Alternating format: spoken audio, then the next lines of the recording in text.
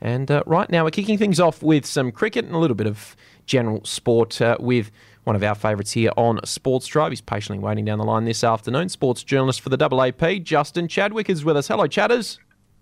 G'day, thanks for having me on. And what a lineup you have today. I feel honoured to kick it off, but definitely I think you're starting from the bottom up, so it's a good way to start with me. No, I wouldn't say that at all. Glad to have you with us now. I believe you're at the Wacker right now watching on the first and only test between Australia and South Africa. And Chatters, it looks as though it might be done in 2 days.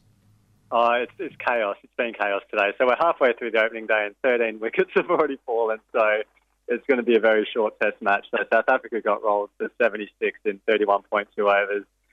Darcy Brown, she was superb. She snared 5 for 21. And we were thinking, this is just going to be easy for the Aussies. But no, they've lost 3 quick wickets. The last I saw, they were 3 for 18. They might have just added a couple more runs in the last over or so. But Phoebe Litchfield was out for 4, Elise Terry for 3, and Talia McGrath for a duck. So, the Aussies are making hard work for it, but it's this test match is zooming along.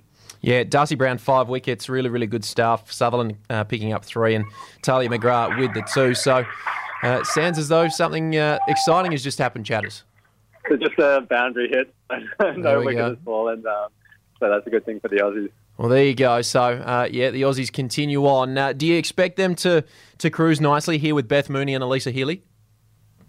Yeah, I mean, it's a huge partnership here. If they can just stay in and really power the Aussies forward, then it really sets up the match. But, look, it's tough going out there. It's hot. It's about 41 degrees.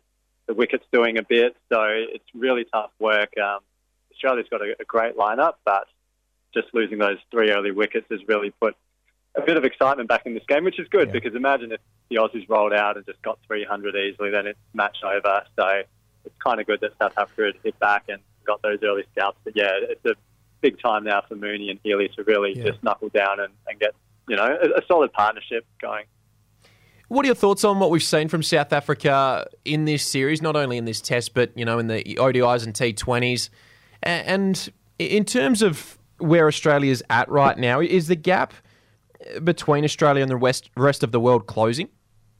Yeah, it definitely is closing. It's just a matter of how quickly that's going to happen. And I think the key is just to expose more of the other nations to more cricket, and especially Test cricket as well. I mean, we see South Africa here, batting-wise, they just weren't up to the task. They just wilted. So the more experience they can get. This is only their second Test match in the past 10 years. So it's just not enough, and hopefully we can see that continue to grow. And even the Aussie women, they play Test match cricket more regularly, but they want even more than what they're getting. So the more we see other nations play Test cricket, that'll help close the gap even further. But it was good to see South Africa get a win in both the ODI and the T20 series. They lost both series 2-1, but to at least get a win, their first ever win against Australia, that was really good to see, and the gap definitely is closing.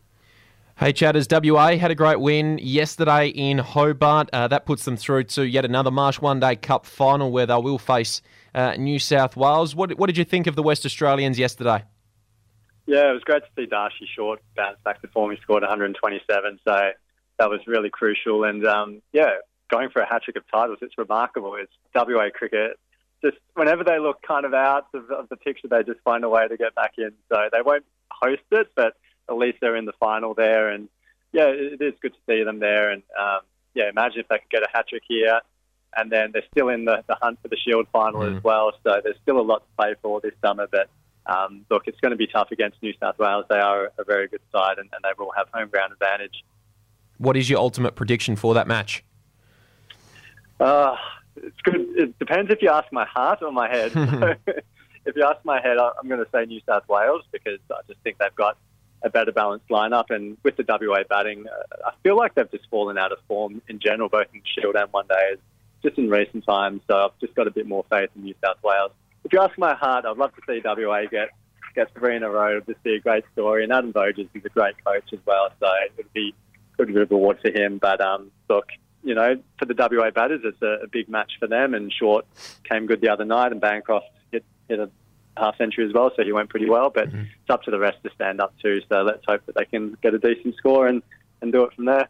We're speaking to Justin Chadwick on Sports Drive. Chatters, let's just take a look around the grounds before I do let you go. We're not too far away from the start of the AFL season. How are our 2 WA teams shaping up? Yeah, not too bad. There are a few injury concerns here. There was really sad news about Heath Chapman suffering another hamstring injury. He's had a horrid time over the past 15 months or so with those soft tissue injuries. So, look, they're considering whether they should send him overseas again just to check things out and see if there's other solutions there or not. Sam Swikowski, he had a little hamstring scare the other day. We're still not sure how bad it is. It might just be a minor one, but yeah, it's never great to have those sorts of things happen in pre-season. And down at West Coast, obviously, they're still kind of worried about Ryan's going to be missing the start of the season with his own hammy injury, and Dom Sheed's got his ankle issue, and Elijah Hewitt with his feet issues. So, look, there's some injuries there, but lots of bright spots too for both sides. Nat Fyfe's looking really good, and that's great to see, and hopefully he can have a full season there. At West Coast, Elliot Yeo, he's had a ripper pre-season, and even when he played last year, he didn't play many games, but he looked good whenever he played. So imagine if you can get a full season out of him, and he can get that continuity. So there's plenty of positive signs on both sides, but it's still summertime, so still a long way to go. They still have to get through their 2 pre-season matches and then start the season proper. So let's see how they go over the next month. Looking forward to the footy season, but we're currently right now in the midst of an A-League season, and the Perth Glory are back home this weekend. They'll face the Brisbane Roar, which should set up a real blockbuster because Ruben Zadkovic is their interim head coach, and they're doing a fine job at the moment. Yeah, he led them to a 5-1 win just over the weekend. So, yeah, he's had a really good time. That was over Melbourne City.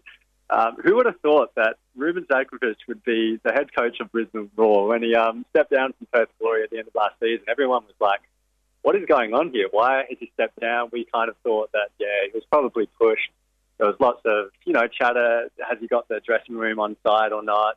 So my theory is still he was kind of pushed out. And there's no way you'd leave a head coaching role after 1 and a bit seasons in charge. Then, obviously, the Brisbane Roar have gone through their own dramas. They've had so many coaches this year, and Zadkovic was brought there as an assistant. And then, it's unfortunately the most recent head coach has had to leave for health reasons. So, Ruben's back in the hot seat, and he comes back to Perth, and it's going to be on for all money because, he is a fiery character. I love his passion.